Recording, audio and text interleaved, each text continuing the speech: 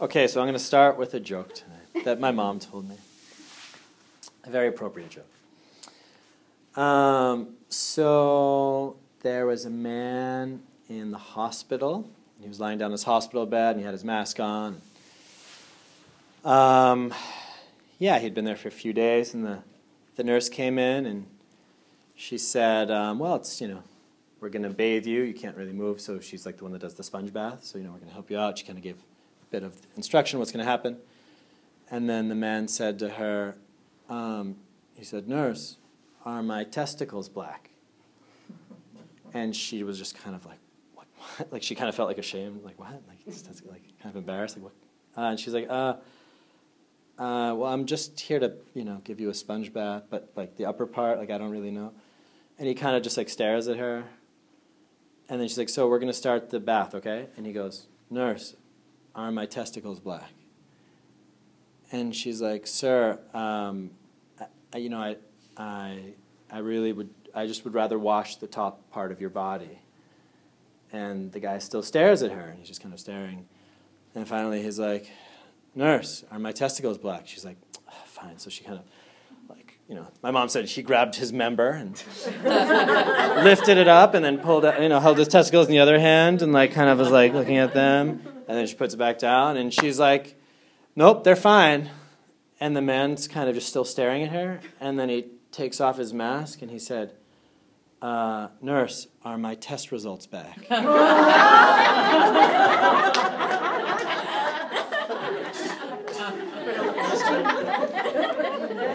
It's from my mom. Looking for a yoga studio? She makes it. Yeah. So, hi everybody. Hi. Nice to see you all. Who was here for the healing that I did here? Who was not here for the healing? Ooh, so it's like half-half. So who's never seen me before? Wow. Hi. Stop fiddling with the lights. Jeez. Sit on your little throne back there.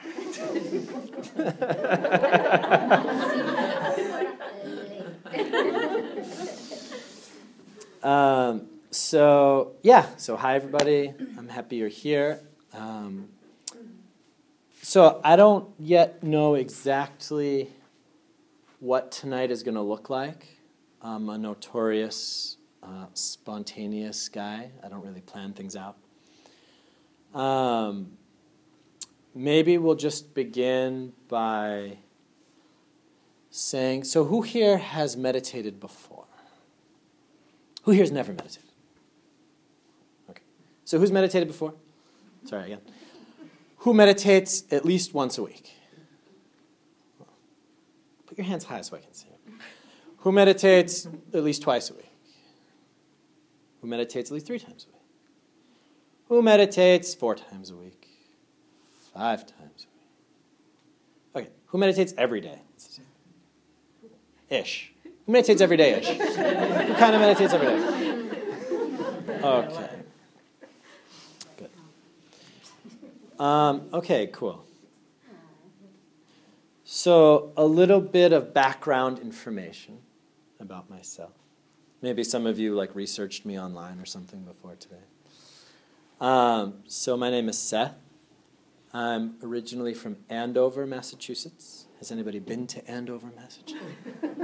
More people have been to Andover than have meditated. So I'm from Andover, and I think my personal spiritual path began probably when I was already a little kid. I had kind of weird ghost experiences in my house. I woke up one night with kind of this figure standing next to my bed, this kind of glowing white figure with big black eyes and a big black thing in its face. And I was like, and I covered myself in my blanket, and I looked again, and it was still there. And and then after a while, just sitting under my cover shaking, I looked, and it was finally gone. And lots of really weird things happened to me when I was a kid. I could probably talk for an hour and a half about the paranormal events of Seth as a little kid in Andover. But I think that really just got me, really from an early age, knowing that there's kind of more going on than, I was being taught at school. So somehow my interest in that kind of stuff started really, how would I say it? It started, there was a bit of a dissonance, maybe I can use the word dissonance. There was a bit of dissonance between what I personally felt was going on in the world, or what is reality, so to say, and what the world was telling me reality was, which was very materialistic, especially as a kid growing up. You have to get good grades in school, to get a good job, to get a family, to die. I don't know. I didn't ever know what the end of that path was. It didn't make sense to me. And so something kind of always seemed off. And I think because of that, I really started looking for answers by myself. So, I turned many different places growing up, and eventually thought that I could go to college for physics, thinking because physics has answers to things. And went to school for physics. In my very first semester, I met a Buddhist monk and got initiated to Reiki and took magic mushrooms and went hiking, and kind of realized that I did not want to sit in math class all day long, that actually there's other things I'd want to do. So instead I transferred to fine arts. So I then became an artist in school. Stopped looking for the answers out there, but started looking inwards, right? And it was during this time that I started also practicing meditation. So I started practicing once a week. I would sit for, I think, 10 or 15 minutes every Wednesday night or something like this, which just kind of started building up a practice for me. Started building up a sense of, oh, wow, okay, this feels good and this is interesting and there's something to this. And I had met a Buddhist monk who came every few months back to America to teach, and I went to his talks. And by the time I graduated college, he actually asked me, do I want to come visit his monastery in Germany? And I said, sure. So first I drove to California, played my guitar in the corner of Haight-Ashbury and hung out and tried to live the 60s, 40 years too late. And then I came back, and then I flew to Germany. So after I arrived in this monastery, I kind of realized that, I originally said I'd just be there for 3 months. So I told my mom, I'll be home in 3 months. And after those 3 months were over, I said, it's not that quick. It doesn't happen that fast. And so instead of going home, I actually ordained and became a monk. And I stayed in the monastery for the next 8 years. So during the time there, we had every morning at 5 in the morning meditation, and also at night we had a Chinese medicine and massage clinic, so I learned a lot about also the body and different kind of medicine things. And then we had lots of different people coming in, doing different kinds of seminars and retreats, so I really learned kind of a lot of different modalities and different ways of looking at things. And more than anything else was really dealing with my own mind, really, seeing what's going on in myself. And we also were really lucky in that we just started inviting these really great teachers, and they started coming. So, we had the Dalai Lama come to Frankfurt, we had the Karmapa come, we had Tenzin Palmo, if anyone knows who she is. She lived up in a cave for 12 years by herself in the Himalayas. And then we had Ajahn Brahm. So we had teachers from all these different traditions of Buddhism come. And I had the opportunity of being a lot of, the attendant to a lot of them, or serving them, or just being around them, or listening to their interviews. So I really learned about meditation and Buddhism and practice from many, many different viewpoints, from many different people, practitioners from different countries and different traditions. And because I was practicing myself, I was able to kind of start assimilating the different things they were saying in a way that made sense holistically, because I knew that this all had to make sense together somehow. And eventually it did. Eventually my own practice brought me to a place where I understood kind of what everybody else was pointing at and kind of talking about. So this included, I lived with Thich Nhat Hanh. I lived in Plum Village for a little while. So really kind of got a very well-rounded Buddhist education, I guess we'll say it like that. Yeah. So in 2014, I left the monastery. I traveled through India and went to a lot of Buddhist holy places, and then also, was hanging out with the Tibetan monks in Bodh Gaya doing prostrations, and then One of them took me to his home monastery up in Sikkim, so up in the mountains near Bhutan, and I did a retreat in a cave there for a little bit. And kind of really lived it out, like lived the monk life. And then I came home for a little. Then I went to Australia. Went to a monastery for 3 months. Deep in my meditation practice, it was kind of a Thai forest monastery, but it was in Australia, so it was like me and the kangaroos, kind of, literally, right? And, we had breakfast at 5 in the morning, lunch at 11, no dinner, and that was really the only time you'd see people, so you'd kind of go and you eat breakfast, and then you go and you sit in your hut, and then you go eat lunch, you go sit in your hut, until the next day, kind of. So this was this really, really intense time of practice, of really getting great guidance from Ajahn Brahm, who's the teacher. And also my own practice really started to take off. I would say that this is the kind of most consistent time of my life in terms of the deepness of my meditations and really what was happening and what I was seeing. And definitely in this time, my whole reality kind of broke apart and really kind of came to the deeper understanding of what does it mean to be alive, what is reality, what is mind, all of these things. And I also felt along with reaching that place that I kind of was able to look at my life and see that the way that I was living was not very sustainable for myself. I felt that I had built this kind of tower really, really, really high to kind of try to see what's above the clouds, and I eventually was standing on this kind of, like the shaky platform, but I could poke my head through and I saw what's up there, and I finally knew, okay, that's what this is all about. And then I realized, I can't stay here right now. So I kind of had to crash the whole thing down and then say, no, I need to find a way to build that up, but more stably. And that's also going to involve other people. So it was around after this time I left the monastery, I went back to India, and I disrobed, so I stopped being a monk.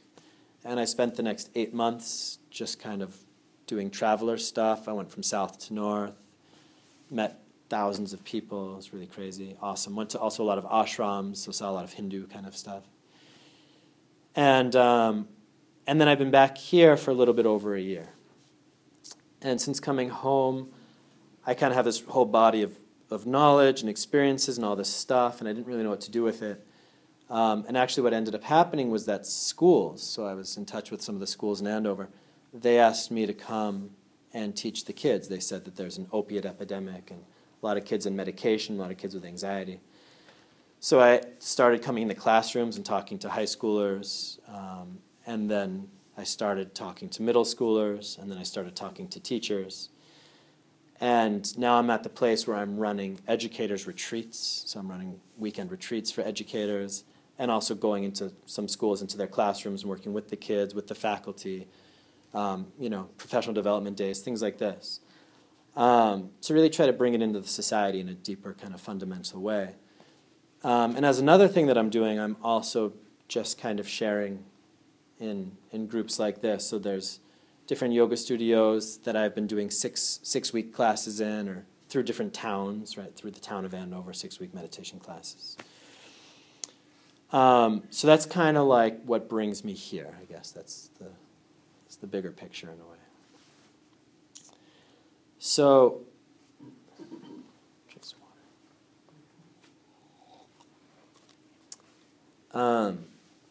usually in a situation like this, I would kind of ask you guys why you're here. There's so much that I can talk about. There's really, really, really so much I could talk about. But I'm really here for you guys to see what it is that you want to know. What is it that you're trying to kind of figure out? Or I'm sure some of you are just curious about who I am or what I had to say. But maybe some of you also really are trying to practice meditation and are coming against some walls, or really, just need some general pointers or advice. So I'd actually maybe try just opening it up first and just hearing a little bit. And if you don't have anything to say, it's fine. But just from, different people, kind of where you're at, what you would like to come out of here with tonight. Kind of how can I support you in your practice. And we will also then have meditation tonight, so it won't only be talking. But But I think that's a good place to start. So, I don't know, you can just call out. When people were asking me about this stuff, I was like, well, there's so many different ways to meditation. I mean, asana can be meditation, gardening can be meditation, walking can be meditation.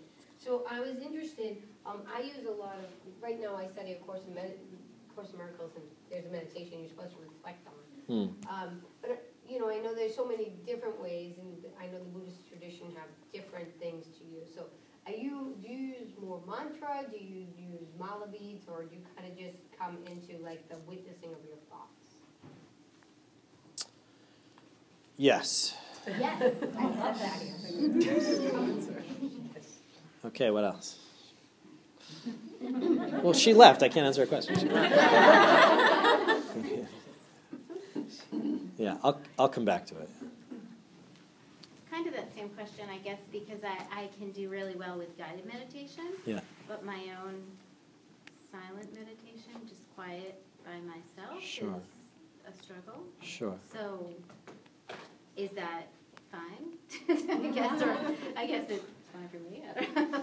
Yes. So, like, how do you maybe break away from someone guiding you through a meditation versus, you know, being at your own? I do it really well when I'm doing acupuncture. I can do that quietly there, I guess. Getting or giving? Getting. Okay. Maybe I'll collect the questions and then I'll just vomit all the answers out in one long kind of thing. So, but yeah, so guided meditation, how to ease from guided into self. Okay. So that's one thing. Or should I just answer one at a time? I don't know. That's real. Okay, I'll just answer it. Okay. So,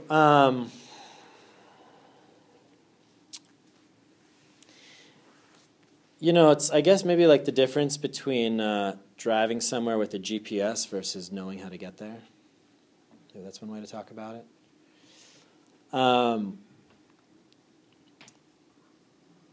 So, talking about it that way, you know, if you use your GPS and you go somewhere enough times, you just kind of learn how to get there just by going through those motions enough that then eventually you can just drive without needing it. So I'd kind of just say it's like that. It's a familiarization process. I think guided meditation, it's great. It's, you know, I guide meditation all day long, so I guess I have to say that, right?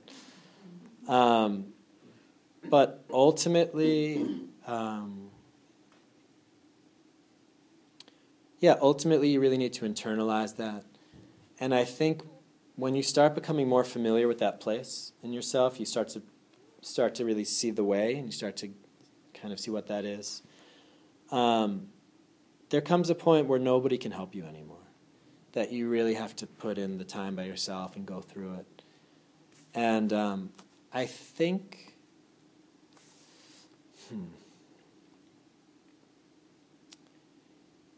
I think it's really important when you meditate not to have any expectations. A lot of people tell me that they can't meditate. They say to me they can't meditate. I don't really know what that means when they tell me that. So I ask them, what do you mean?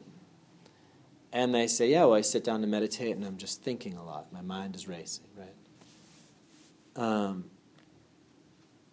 So I wouldn't say that means you can't meditate if your mind is racing.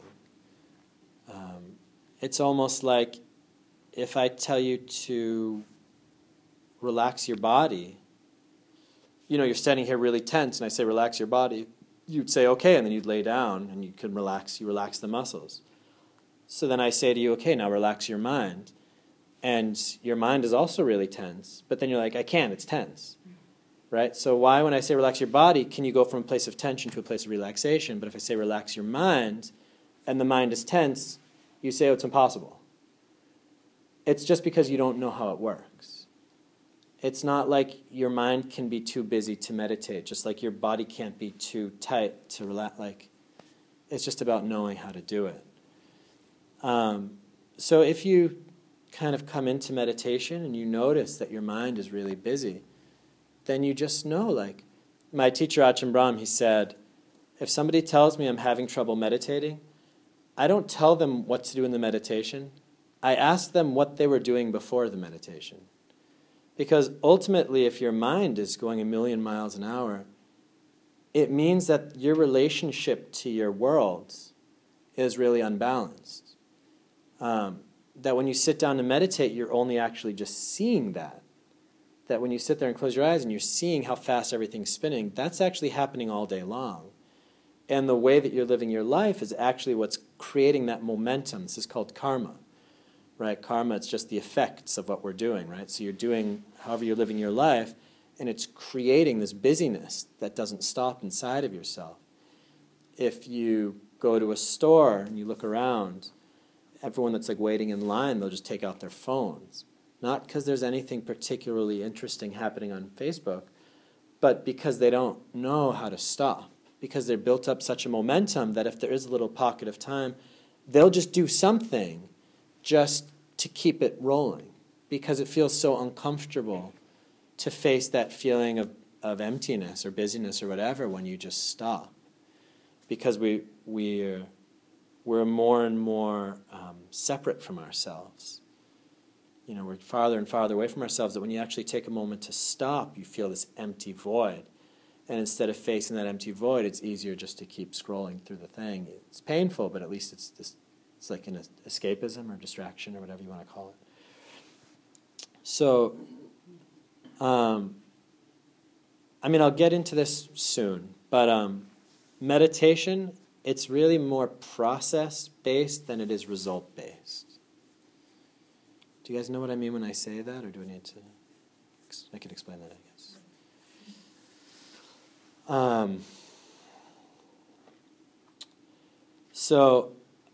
I thought of the example once, and the example was, imagine that you jump into a swimming pool. You jump into a swimming pool, right? So you jump into a swimming pool, and the waves are kind of, what is that, choppy? It's like sloshing around. Right? You jump in, and the water's like sloshing around. Now, you want that water to stop. Okay? How do you stop the water?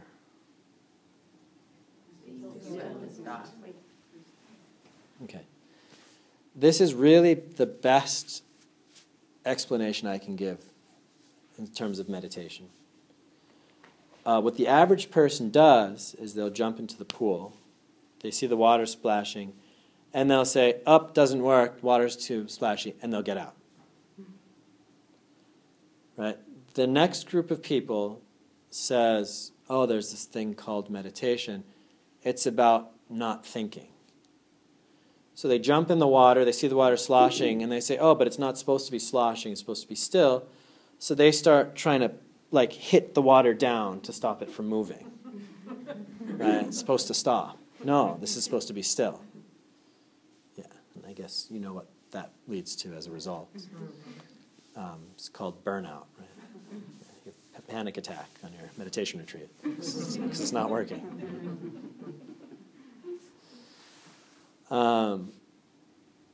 So the third kind of person jumps into the pool and they see the water splashing and they know, if I want the water to be still, I have to be still. And they just sit there and they wait and the water's moving and they just smile and breathe and wait and the water's splashing. Slowly the water calms down by itself because they knew that to get the result, it wasn't about forcing the result to happen, right? Can't hold the water still with your hands, right? So it's not result-based. You can't get the result by grabbing it. You can't get the result directly. You have to know the process. And the process is to be still. The process is to be still. The process is when you're still, the water is still. So what a lot of us don't realize about our mind, and I'm just going to use words to describe things here, okay? So that I'm going to say there's you and there's your mind, okay? We're just using words here. So I'm going to say there's you and there's your mind. So when the average person sits to meditate, right, so there's me, right? So there's me, And then there's my mind, right? My thoughts, these things, right? So that's like the experience that we have. There's me and my thoughts, me and my feelings, me and my body, right? So there's this me, and then there's the and, this other thing. So there's me, and then there's my mind. So my mind is the thoughts, the feelings, the stuff, the memories, everything that's kind of rolling around up in there, or in here even. What we don't understand is that your mind is a reflection of you. So if you're kind of similar to the pool thing, if you're looking in a mirror, and the guy in the mirror is like doing this, like waving or something, and you want the guy in the mirror to stop waving, what do you have to do? Stop waving. Right. So your mind is only moving because you're moving it. And a lot of us say, no, that's not true. Nuh-uh. Right? Because you're saying, no, like I'm sitting and I'm breathing and the mind's moving and I'm not moving it. And again, this is what I'm saying. This is karma. This is your karma that you've created. You jumped in the pool and you were really busy and loud splashing around in the pool. And then you stop and then the pool's still doing this. And you're like, that's not me. Of course it's you. Of course it's you. Yeah. So that's your karma. And that stuff will roll out by itself. You don't have to do anything. Karma, it expires by itself. It ends. It's like physics, right? So the mind works after the properties of physics as well. So we're all nature, right? We are part of nature, right? We come from the earth. We eat food, this body. So even the mind follows natural principles. So the mind is the same thing, that if nothing happens to it, it will eventually stop by itself, right?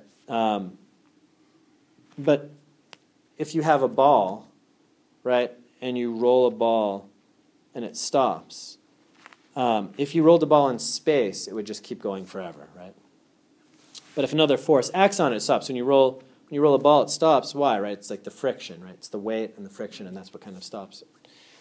So what is friction in terms of how do you stop the mind, right? So the mind is kind of going, and you stop. What could be called like the friction that stops the mind in that sense? Okay. A thought? Well, I would say a thought is the movement. Okay. You're breathing, no. Presence? Presence is the stopped ball. But what stops the ball? What brings the mind into presence? Stillness. Stillness is the stopped ball. Sound. So when I go to a Foo Fighters concert, I'm in presence. Mindfulness? Mindfulness. So if I'm mindfully at the Foo Fighters concert, I'm... 2x4. Yeah. They're my favorite band growing-ups. Nobody knows? Your emotion of peacefulness? This is actually very, very close. Acceptance,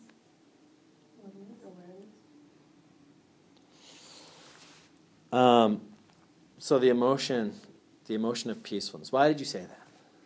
I just thought about what it feels like when I try to meditate, and that's what I came up with. In your life, I like teaching by making you guys do all the work for me. I'm tired. You guys have to do the work tonight. When in life are you the most present? Just realistic. This isn't like it's not a trick question. Just for you, enjoy, happy, love. There's no wrong answers. Even angry, you're present. When you're so focused on one thing and one thing only, nothing else distracts you from that one point. So you and that counterpoint, it's a relationship that's unfazed by other variables. Yeah, that's like the mechanics of it, but what situation, like what actual life? Like real down to earth practical things, like when are you most present during your day? When you're emotionally at peace. When is your mind the most at present? Yeah. Emotionally at peace, but like what? Like, When you have food or when you okay. have sustenance. Thank you. Okay, food. Okay, when you're eating, yeah? When you're eating. Or Yeah, you're eating. Wow, that was good. Okay. So what else? Come on. laughing. Skiing, thank you. Laughing, what else? Stuff like this, yeah. Is it Any emotion. Petting your, cuddling with your pet, Cuddling with your pet, very good. being with children or nature. Okay, good. Children, nature. When you lose yourself in something that you enjoy, whatever it is. Okay. When you're not Okay. Some hit or miss going on, but we're getting there. Okay.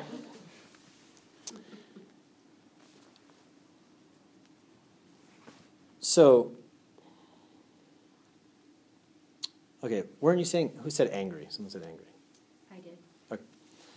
When you're angry, what is your mind doing? Exploding. So, is that presence, or is that like? So it's true that when you're angry, you're very present in terms you're very aware of that anger because it's painful. You're aware of it, but your mind is not at a peaceful, still state. Your mind is. They say it's like flies buzzing around shit. Right? When you have anger, you have fear, right? The thoughts and everything, it's like, they just keep going, right? So I heard things like children, nature, skiing, food. Yeah. What's the commonality between these things? Comfort, joy, happy. Yeah, I know it's winter time, but has anybody ever gone to like a beach? Things are meant to do. Yeah. So you'll notice that if you are in a place that's nice, if you're doing an activity that you like, if you're with somebody that you love, you said love, yeah, the mind naturally is there. I think, if you're walking and you pass like a rose bush and you catch a scent of the rose, what happens? You're like, right, you're almost drawn into it, right? Your senses, your mind opens up into that thing. Yeah, you eat something good, it's like you open up into it, right? You see that person you love, that the mind, when it contacts an object, something that it likes, yeah, something that it enjoys, something that it takes pleasure in, it opens up and it becomes totally present all by itself. Yeah. So after you got back from vacation, you know that feeling you have of feeling really like relaxed and refreshed? I guess that's a good way. Refreshed and energized. Why does that happen? Has anyone ever thought about that? Why? Why do people spend like thousands of dollars to go off on vacation? Why? Right, not thinking about this stuff. And what else besides that you're not thinking about this stuff? Where are you? What are you thinking about? Well, most people vacation somewhere nice. Yeah, right. And because you're somewhere nice, that means your mind is probably what? Present in the moment. Probably. Has anyone ever gone away for a week and it feels like it's been a month? Do you guys know that feeling? Like vacations when they're nice, at least. Actually, when they're terrible also, I guess. But when they're nice, right? Right? And then you come home and you're like, wow, and you feel totally charged. Do you ever see somebody after they came back from vacation and they're like younger? Do you guys know that feeling? So, what are we talking about here? So I'm kind of like, I'm not giving you the whole answer yet. I'm kind of hitting it from some different sides, slowly working our way into it. Yeah. So when the mind is happy, when the mind is joyful, enjoying, when the mind is content, when it's somewhere it wants to be, when it's able to be present, yeah. When the mind feels good, good feeling. Yeah, which often also means dropping all of the other stuff that's usually going on, right? Yeah, the mind naturally becomes present. The mind really revels in being present. It feels good. It feels bright. It feels strong. Yeah. So that's the process of meditation. When I say meditation is not result-based, it's process-based. Because if you focus on the process, the results will come. If you focus on the result, you will never get there. Yeah. So the process of meditation involves creating this place of relaxation, of joy, of enjoying, yeah, of really being peaceful, of really being able to put things down, of really just letting go, just kind of letting go, not even trying to meditate, because that's just another thing that some people set up on their pedestal, this thing now that I have to do called, I have to bring the kids, now I have to meditate, like it's this new thing. You know what I mean? The next activity that I have to do.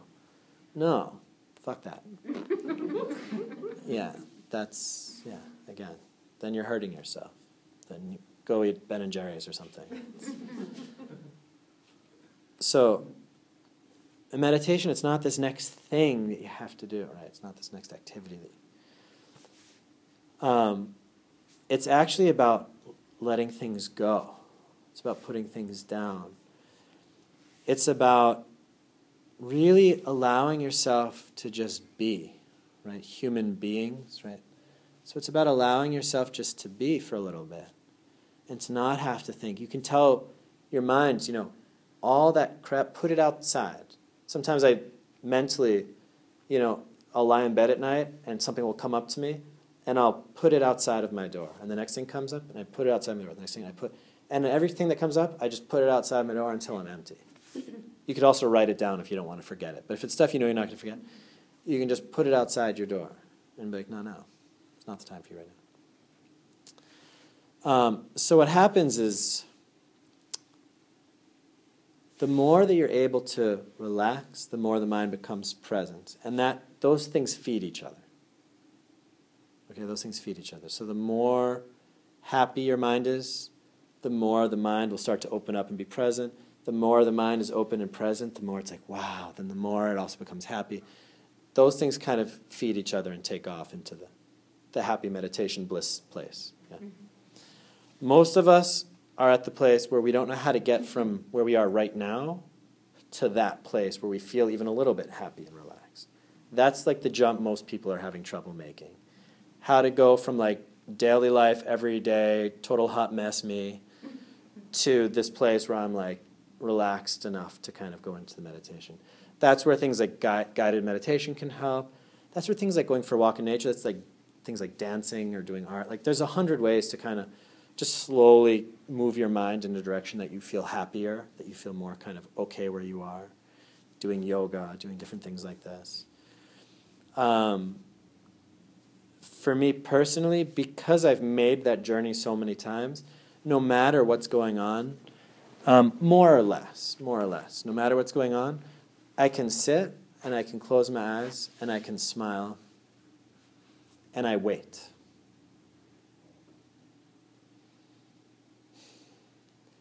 And what happens is like I'll feel my body and I'll feel my breathing and a thought will come, but I just let the thoughts go. So I'm not trying not to think, but I'm not engaging in the thoughts, right? So I'm just sitting, right? So it's like thought, thought, and I'm breathing, thought, relaxing, smiling. And the smile feels nice, right? So the mind kind of starts to rest at the smile. Oh, yeah, it's nice. And then I'm breathing and like, oh, yeah. And then it feels the breath. And the breath is nice and relaxing, too. And then it's like, yeah. And then it kind of starts to like, a layer kind of drops off. It's like, okay, now I'm kind of more here. Feeling my body. I'm like kind of relaxing my body. And it feels good to relax. It feels good not not doing anything. I have like some time for myself. Okay, so it starts to relax. So it starts to almost generate this relaxation energy. Maybe I'll go off into some thoughts, and then it kind of comes back all by itself. And then again, just breathing, relaxing. And it's kind of this play, because things kind of are coming and going. Like Thoughts will come, your mind will go off, it'll come back, you'll feel something, you'll hear a sound, then you'll start thinking about that thing, then you'll remember this thing. That your mind kind of goes around. But ultimately, more or less, you just kind of smile and you wait. And what's going to slowly happen is that the more you focus on just being still, the more the mind is going to be like, la, la, la, la, and the more it'll slowly start to meet you there. So the mind is this interesting, how would I say, like the mechanics of the mind. Maybe I could say it like this a little bit. Whatever the mind focuses on, that's what gets stronger or louder. If you're ever watching TV, you'll notice that you're not seeing the room around you anymore. You only see that thing. You'll maybe notice as I'm speaking to you right now and you're listening to me, you haven't noticed the feeling of your feet. Right? That feeling of your feet hasn't gone anywhere. Like your sense of touch is always active. The feeling of your clothing on your body. It's not like that's gone anywhere. But because your mind has been focusing on me, it's been tuning that stuff out. So the mind has this amazing ability of simply wherever you rest your attention, that's where your brain kind of engages and everything else drops away. So when I sit and meditate, I really, honestly, I focus more on like smiling, on resting, and I feel the space around me, the spaciousness, which is kind of like this still, just kind of space that's around me. And I kind of, it's as if that space around me slowly goes like into my head or something, right? It's almost as if that I start to kind of merge with that space around me. So the thoughts are coming and going by themselves. I don't care. They're not my concern. As far as I'm concerned, my thoughts are like the cars driving by outside. They have nothing to do with me. Yeah, so like the trap a lot of people get into is they're like wrestling with their thoughts, or they think their thoughts are them. If your thoughts were really you should probably be able to control those. Yeah? So if I say to you, like, don't think for the next minute, yeah, you could try it. Just stare at you. Maybe you could make it like 20 seconds, be like, oh, wow, I'm doing it, right? Thought, right? Yeah, it's not, you can't really do it because we're not in control of that stuff. You can kind of try to force your thoughts away for a little while, but they'll just, yeah. So it's really meditation. It's really about how we decide to focus, what you're resting your attention on. Somebody mentioned breathing before. Breath is something that's used just because it's happening by itself. It's automatic. And when I have people to breathe, so the way that the Buddha taught meditation, it's you start with like the body level. It's like the gross to subtle, right? So the grossest aspect of us. Well, the grossest aspect of us is our daily lives. So that's why the very first thing, so meditation, it's a movement from gross to subtle. So the grossest thing is like going shopping at Whole Foods, I guess. Not because it's gross, but because you're kind of completely like externally focused, right? So the first step in meditation is to kind of step back from that daily life activity to come, for instance, into a room like this that's designed for sitting quietly, right? So we already have taken a step inwards by coming into this room together. Yeah, but now we're still sitting, we're seeing each other, right? There's this social aspect, right? So then the next step is when you meditate, then you close your eyes, right? So then you've closed your eyes, closed your mouth, closed your body, right? So you're kind of closing down your senses. So you're moving now more subtle. You're getting more subtle. Then there's like touch and hearing and, but eventually that stuff kind of fades away. And then you're more left with like your thoughts and your feelings, right? Even more subtle. Yeah, and then eventually as you're sitting and you're relaxing, you're feeling at peace, your thoughts actually start to float away. Because your feelings are more refined than thoughts are.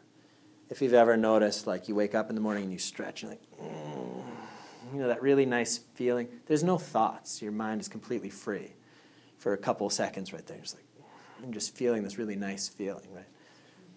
That feelings, like when you're in these nice feelings, actually there's no thoughts. When you're lying on the beach, it's like, right? we all probably know when you're feeling really relaxed and refreshed, and you're like maybe in the sun or the beach, something, the mind is pretty much blank. You're just there, right? So actually the feelings is actually the next level in. So the thoughts start to go away, and then it's just the feelings, right? Then you start to feel relaxed, you feel peaceful, and then these feelings start to get really intense. They start to get more kind of soft, more pleasant, more joyful, but then they start to really get almost like blissful. It starts to like really become this like really intense feeling of happiness and peace, and it's like really intense, but also really cooling and like refreshing at the same time. It's kind of both at once. And that gets deeper and deeper and deeper and stronger.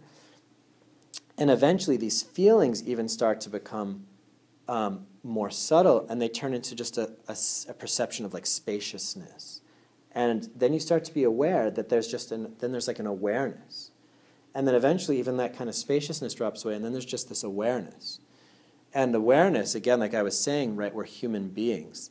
That beingness is actually it's like the subtlest, this really incredibly subtle level of us that you're always aware of, right? When you say like, I see you, that I you're talking about, it's your awareness, right? I feel sad, right? So there's this I, there's the awareness, there's an awareness of a feeling of sadness. So we identify with this awareness. There's this awareness that's always kind of present, but we're never able to be with the awareness by itself because it's always connected to all of these things. So it gets more and more subtle until it's kind of this field of awareness. And what starts to drop away is also your sense of self.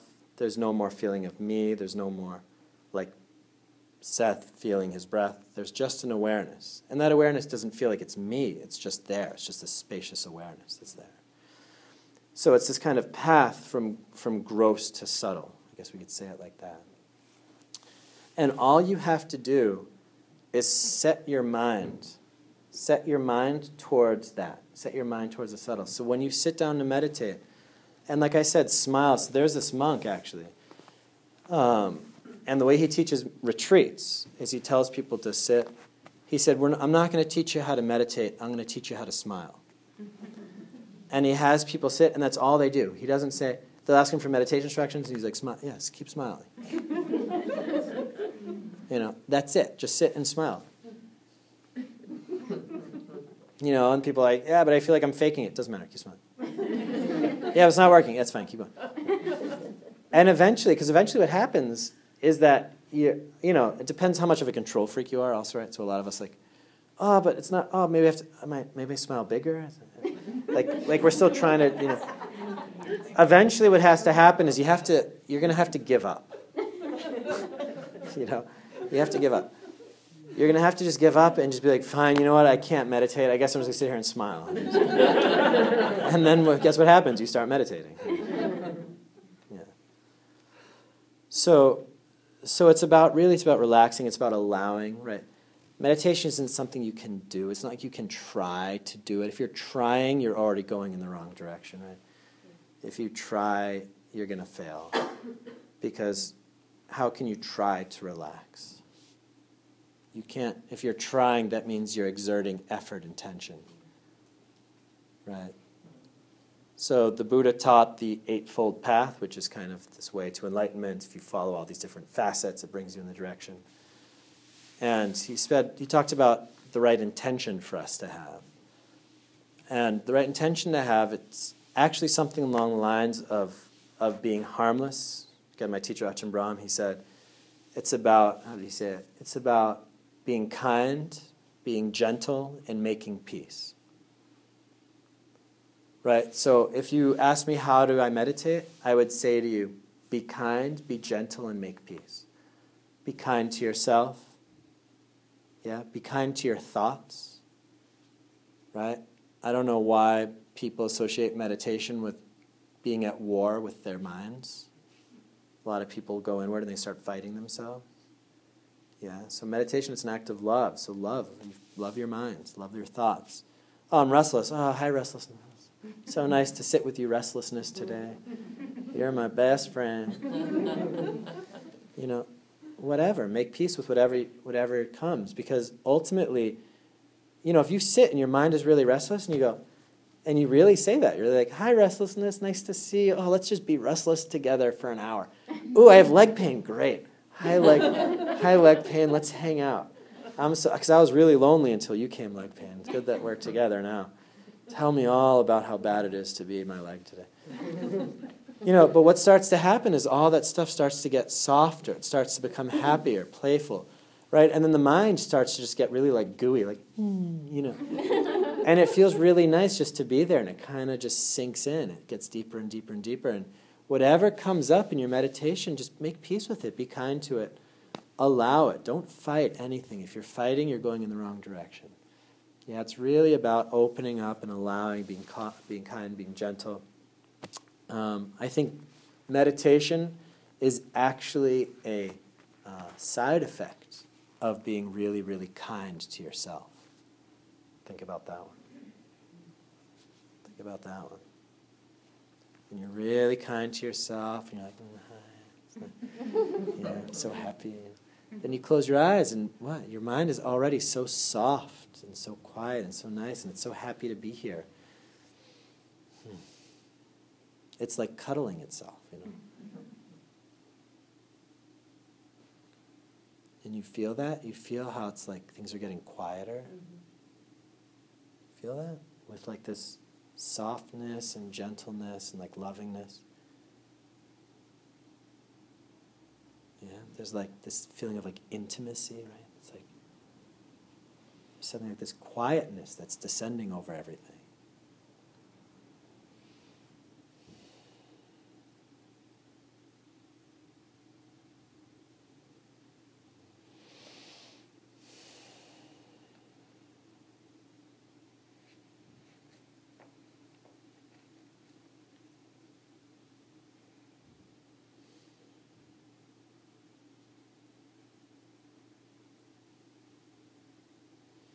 And it's so nice to be here.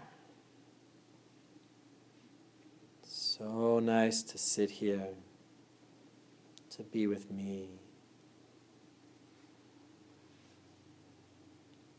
I'm so happy to have this time to be here with myself. My thoughts, my fears, my pains. My whole backpack full of shit that I carry all day long. So happy.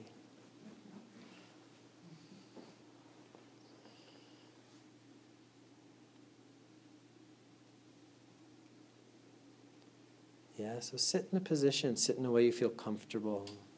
You feel relaxed and stable.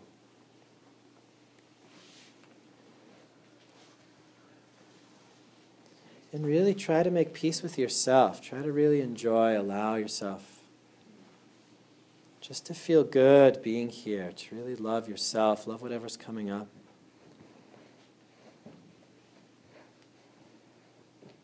Please don't try to meditate. The advertisements were lying. It's not a meditation class. It's a loving yourself workshop.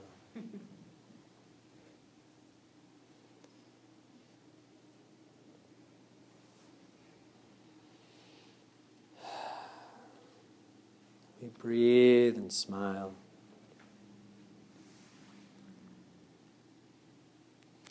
We've closed our eyes and we relax our eyes.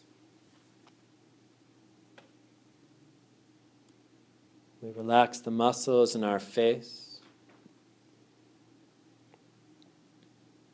which allows a gentle smile to form on our lips.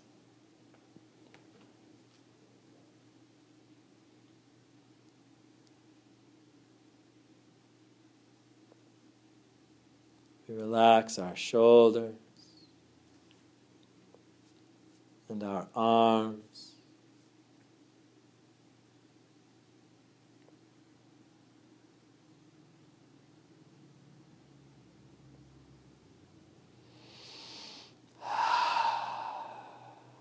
We relax our hands and fingers.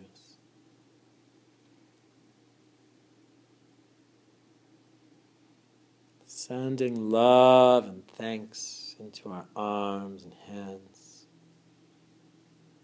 Our hands do so much for us. They drive our car and they help us eat.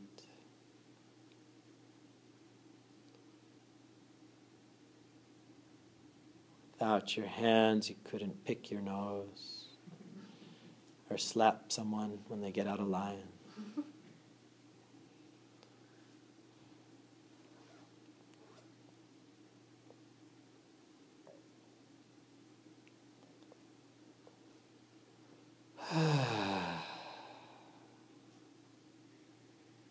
And we relax our chest. Our heart is in there. This beautiful, loving heart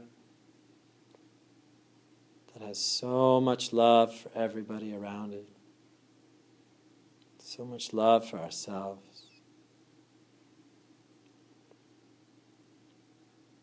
That really enjoys feeling good, feeling seen and understood.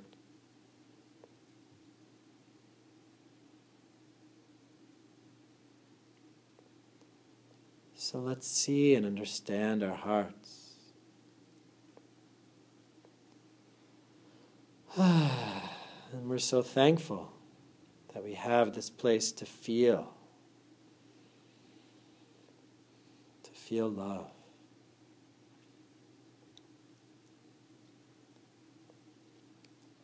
Dropping down into our bellies. I love you, little belly. No matter how fat you get, or if I get the six-pack abs I saw in the yoga magazine. I love you, belly. You're my belly. You digest my food. You hold up my pants.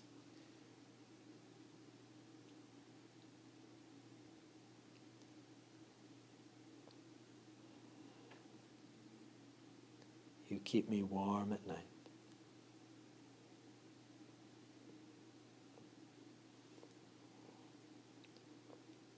And we relax our back, this wonderful back that helps us move, stand and sit. This huge network of muscles doing an amazing job being there for us.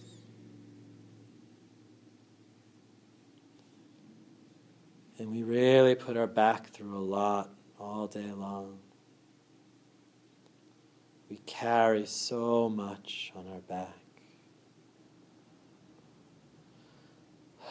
We give our back a chance to rest, to put down the emotional load. Really say thanks. Back, you may rest.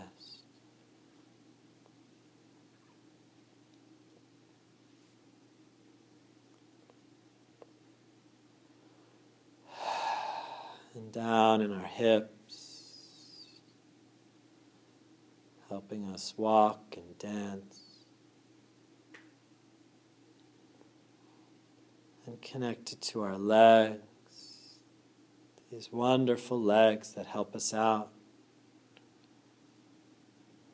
These knees that have taken so many steps.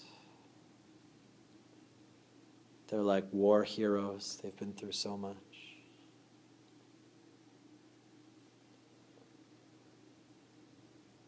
Down our ankles and feet, thanking deeply our feet. Since we were very small, they've helped us walk around, touch the earth. These feet have really assisted us to get to so many places on this earth. And we so rarely give them a moment of gratitude for all they've done. So nice, feet. Thank you for being here. Please stay connected to my legs for as long as you can.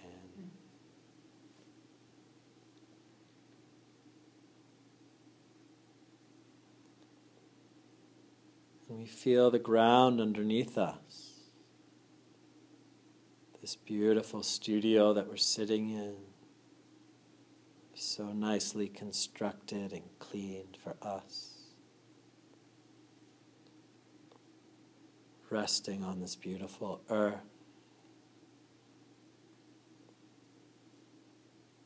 This huge planet for these beings to be on. Thank you, Earth.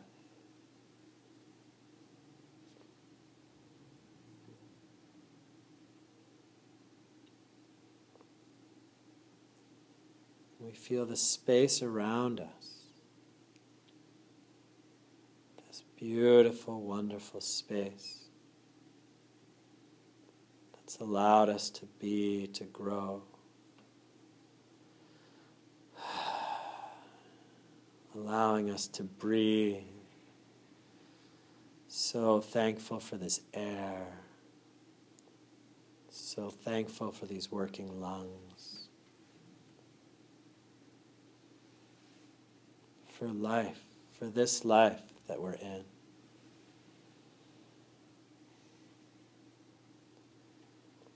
Really feeling the air flowing into your body.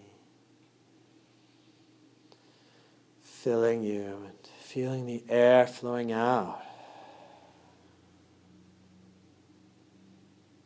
This exchange of receiving from the air and giving back.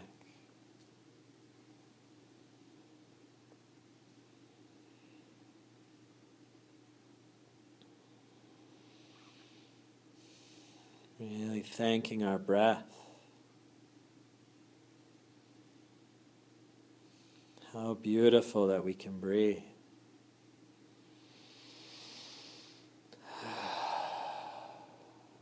We have this fresh air.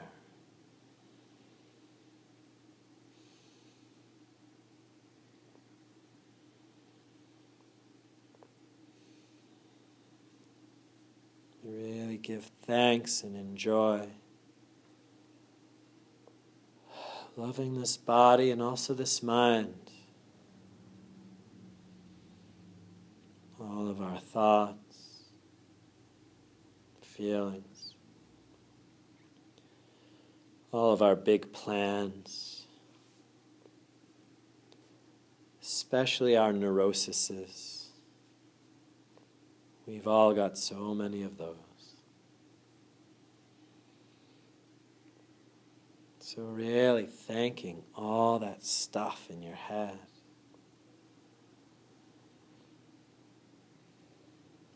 Thanking all that stuff in your emotional body too. Your fear is just trying to protect you.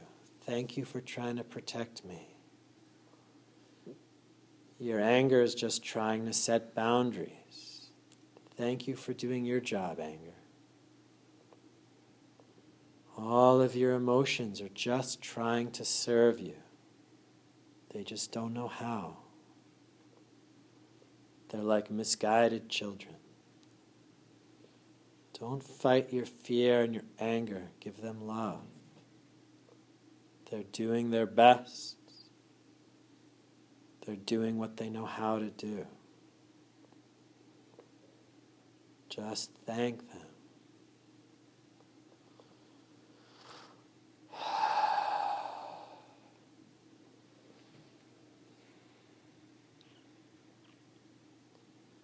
And you can thank your stress. Your stress is trying to make sure you get everything done. Your stress is trying to make sure you don't fall apart. It's trying to control things. Thank you, control freak. Thank you for always trying to make sure everything's okay. even if you don't know what you're doing. Thank you for trying. You can also rest now. I'm going to take over for now. Control freak, you can have the night off. Go play Keno or something.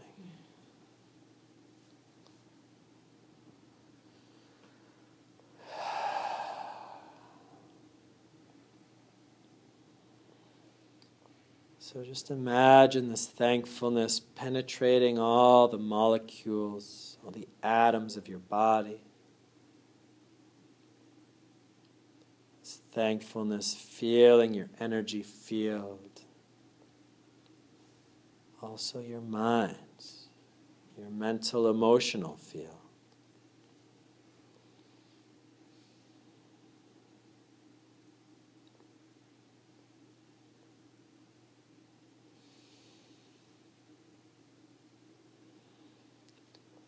And just take a few moments to rest, to breathe.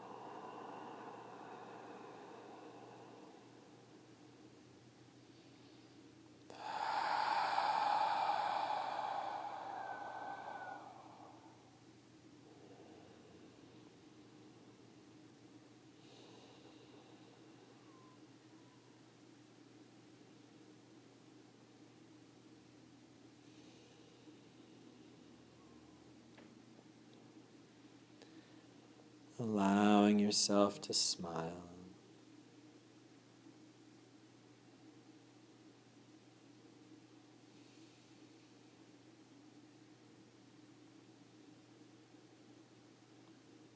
As you breathe in, the energy of the smile fills your body.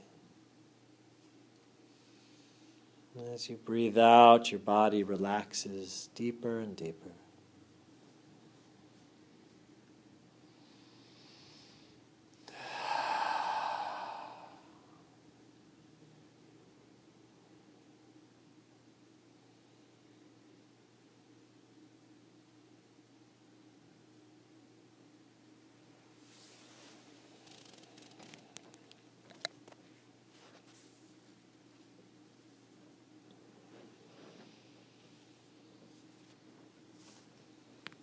And as we breathe and smile, call into your mind somebody that you really love, somebody that you want to send all of this love and happiness to. Could be family, could be your best friends. No judgments, just whoever comes to mind. Feel this person who brings happiness and joy into your life. Whether it's someone you know now or someone from the past. As you breathe and smile, we make a wish. May this person be happy wherever they are. May they be fulfilled and safe on a good way.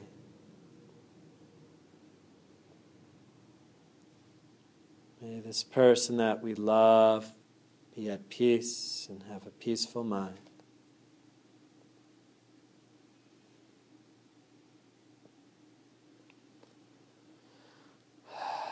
And we expand that feeling of love to our families. May our entire family be well.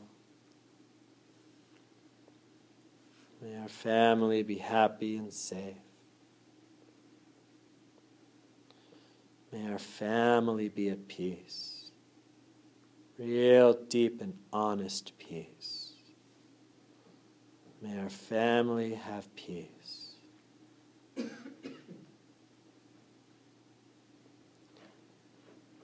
expanding it to our friends. May all of our friends be happy and peaceful. May they share our smile. May their lives be amazing and fruitful.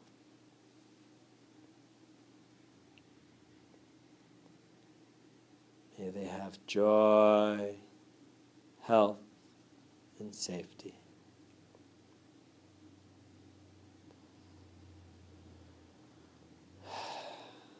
And may all beings around us on this planet be happy and well.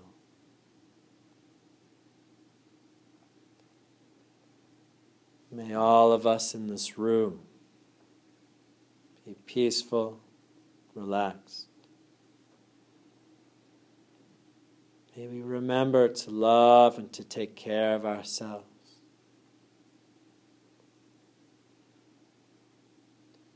May we remember it's not about the what, it's about the how. Making peace, being kind, being gentle. And fully coming back into ourselves. May I be happy. May I be at peace. May I remember to love and appreciate myself. May I never make war with anything that I experience.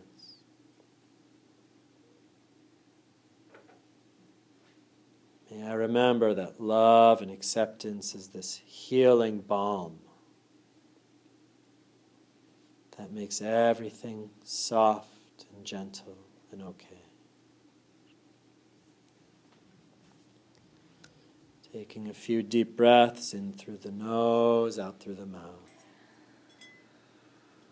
And we listen to a few sounds of the bell together.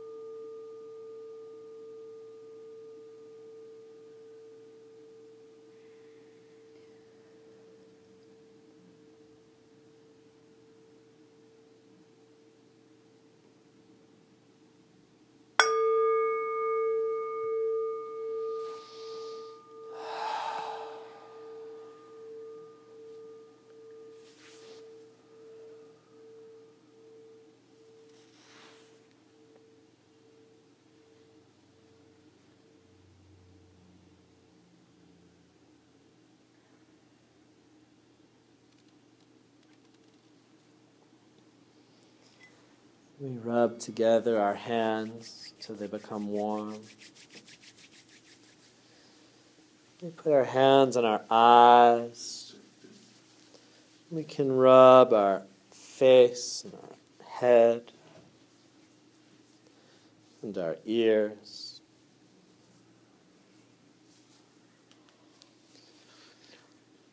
Massaging down the back of our neck and shoulders. We can rub our back and our belly. You can stretch out your legs, you can rub your knees, and slowly open your eyes. And really any part of your body that you feel needs some love, just rub it with your hand a little bit. And physically send some of that energy in there.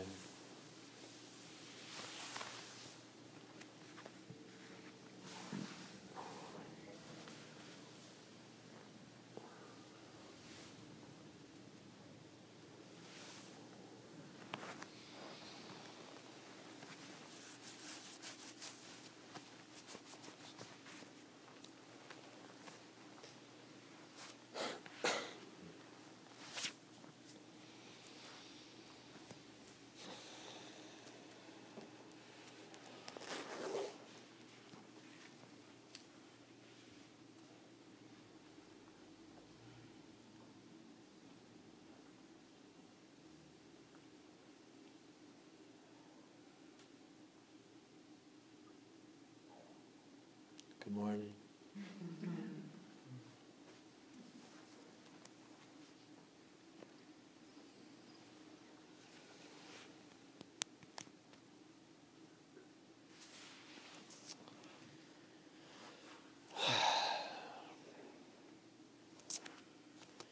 So it's 10 minutes before 8.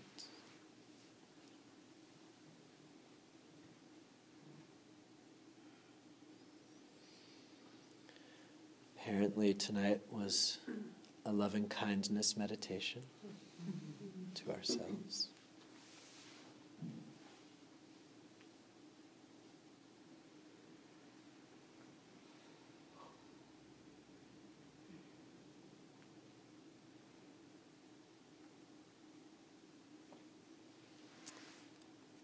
When I was in Australia,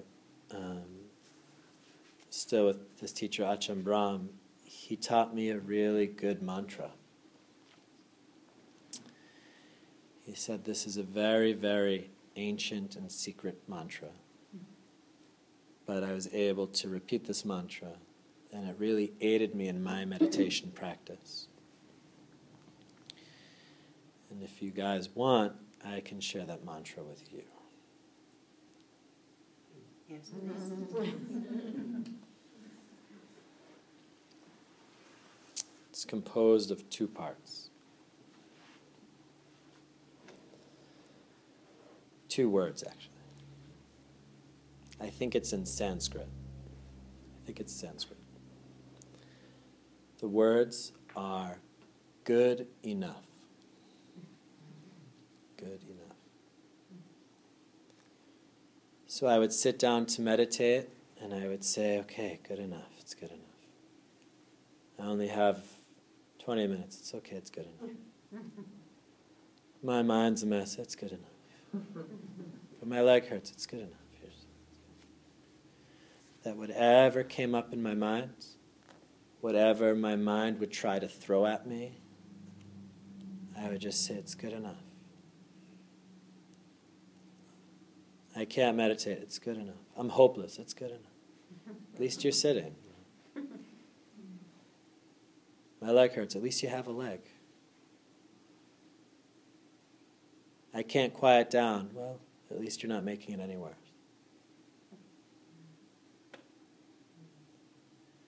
And eventually, when you disarm yourself enough, when there's no more excuses,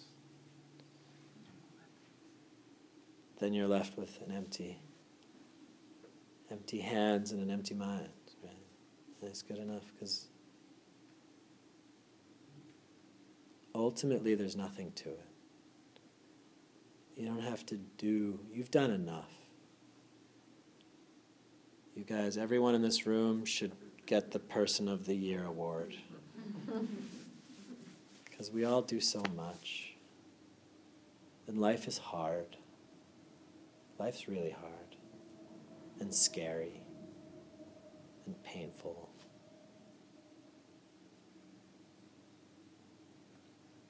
Yeah. So it's really a time, this thing that's called meditation, but you could throw that word away. I mean, it's just really time for you. It's time to really rest and come back to yourself and recharge. And to take it easy on yourself. Yeah, to allow yourself some happiness. And I know that's not easy for everybody. I think for a lot of people that's even the biggest problem. Is that you don't really allow yourself to be happy, like you have to deserve it or something. Yeah.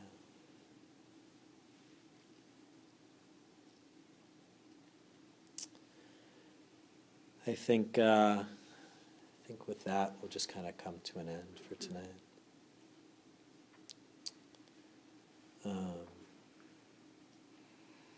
Really nice to sit here with all of you. It's like such like a warm energy in the room. Guys are super powerful.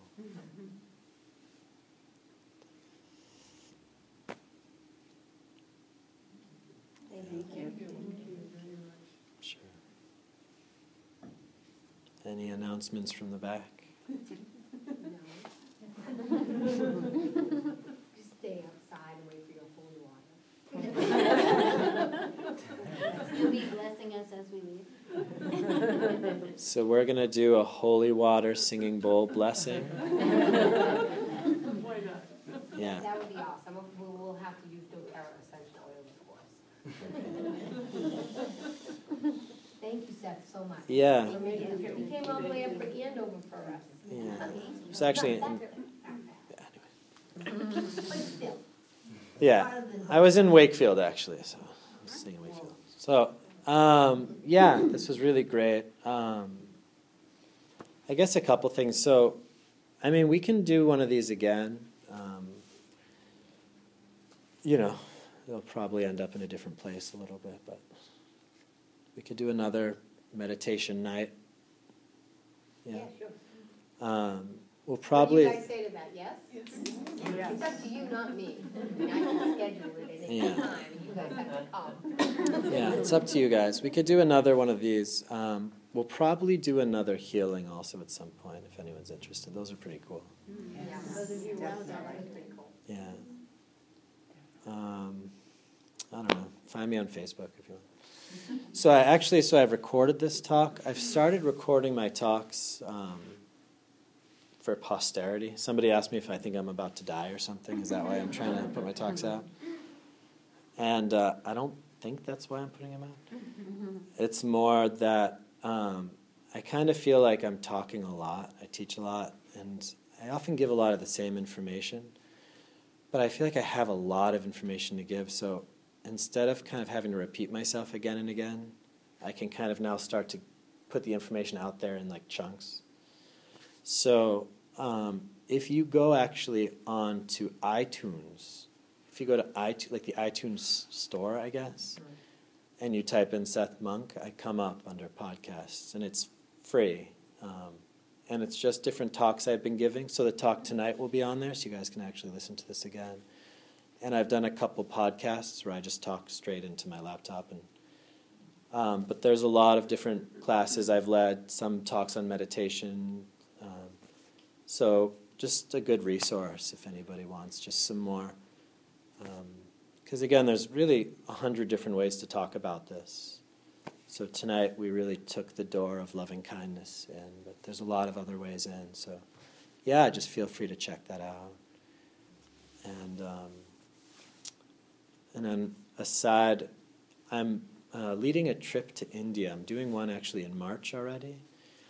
I'm going to lead another one in August, and this is going to be from like Delhi to Jaipur, then up to Amritsar.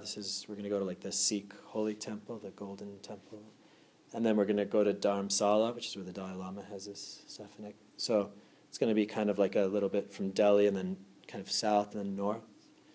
It's going to be a 10-day trip through India to some of these holy places. So it's going to be pretty cool. So if anybody thinks that that's interesting for them, I also made a little Facebook event for that. It's called Awakened Tours, Holy Himalaya. I named it myself. But yeah, just a lot of people had voiced the interest to me after I told about my journey, and everyone's like, wow, you've done all this, and I'd love to do that too. I got kind of sick of hearing that, so now, no, I'm not, no excuses. So I'm like, here's a trip to India, now you can also go. So, but that's just kind of, yeah. And I'm first going in March, so I'm taking a group in March for 9 days. This is like my test run. We're going to see what that's like. And then when I get back April 1st, then I'll start kind of, like hashing out the groundwork for like registration and stuff like this. But I've already made like a website with the details and everything, so you can check that out if you want. So I don't know.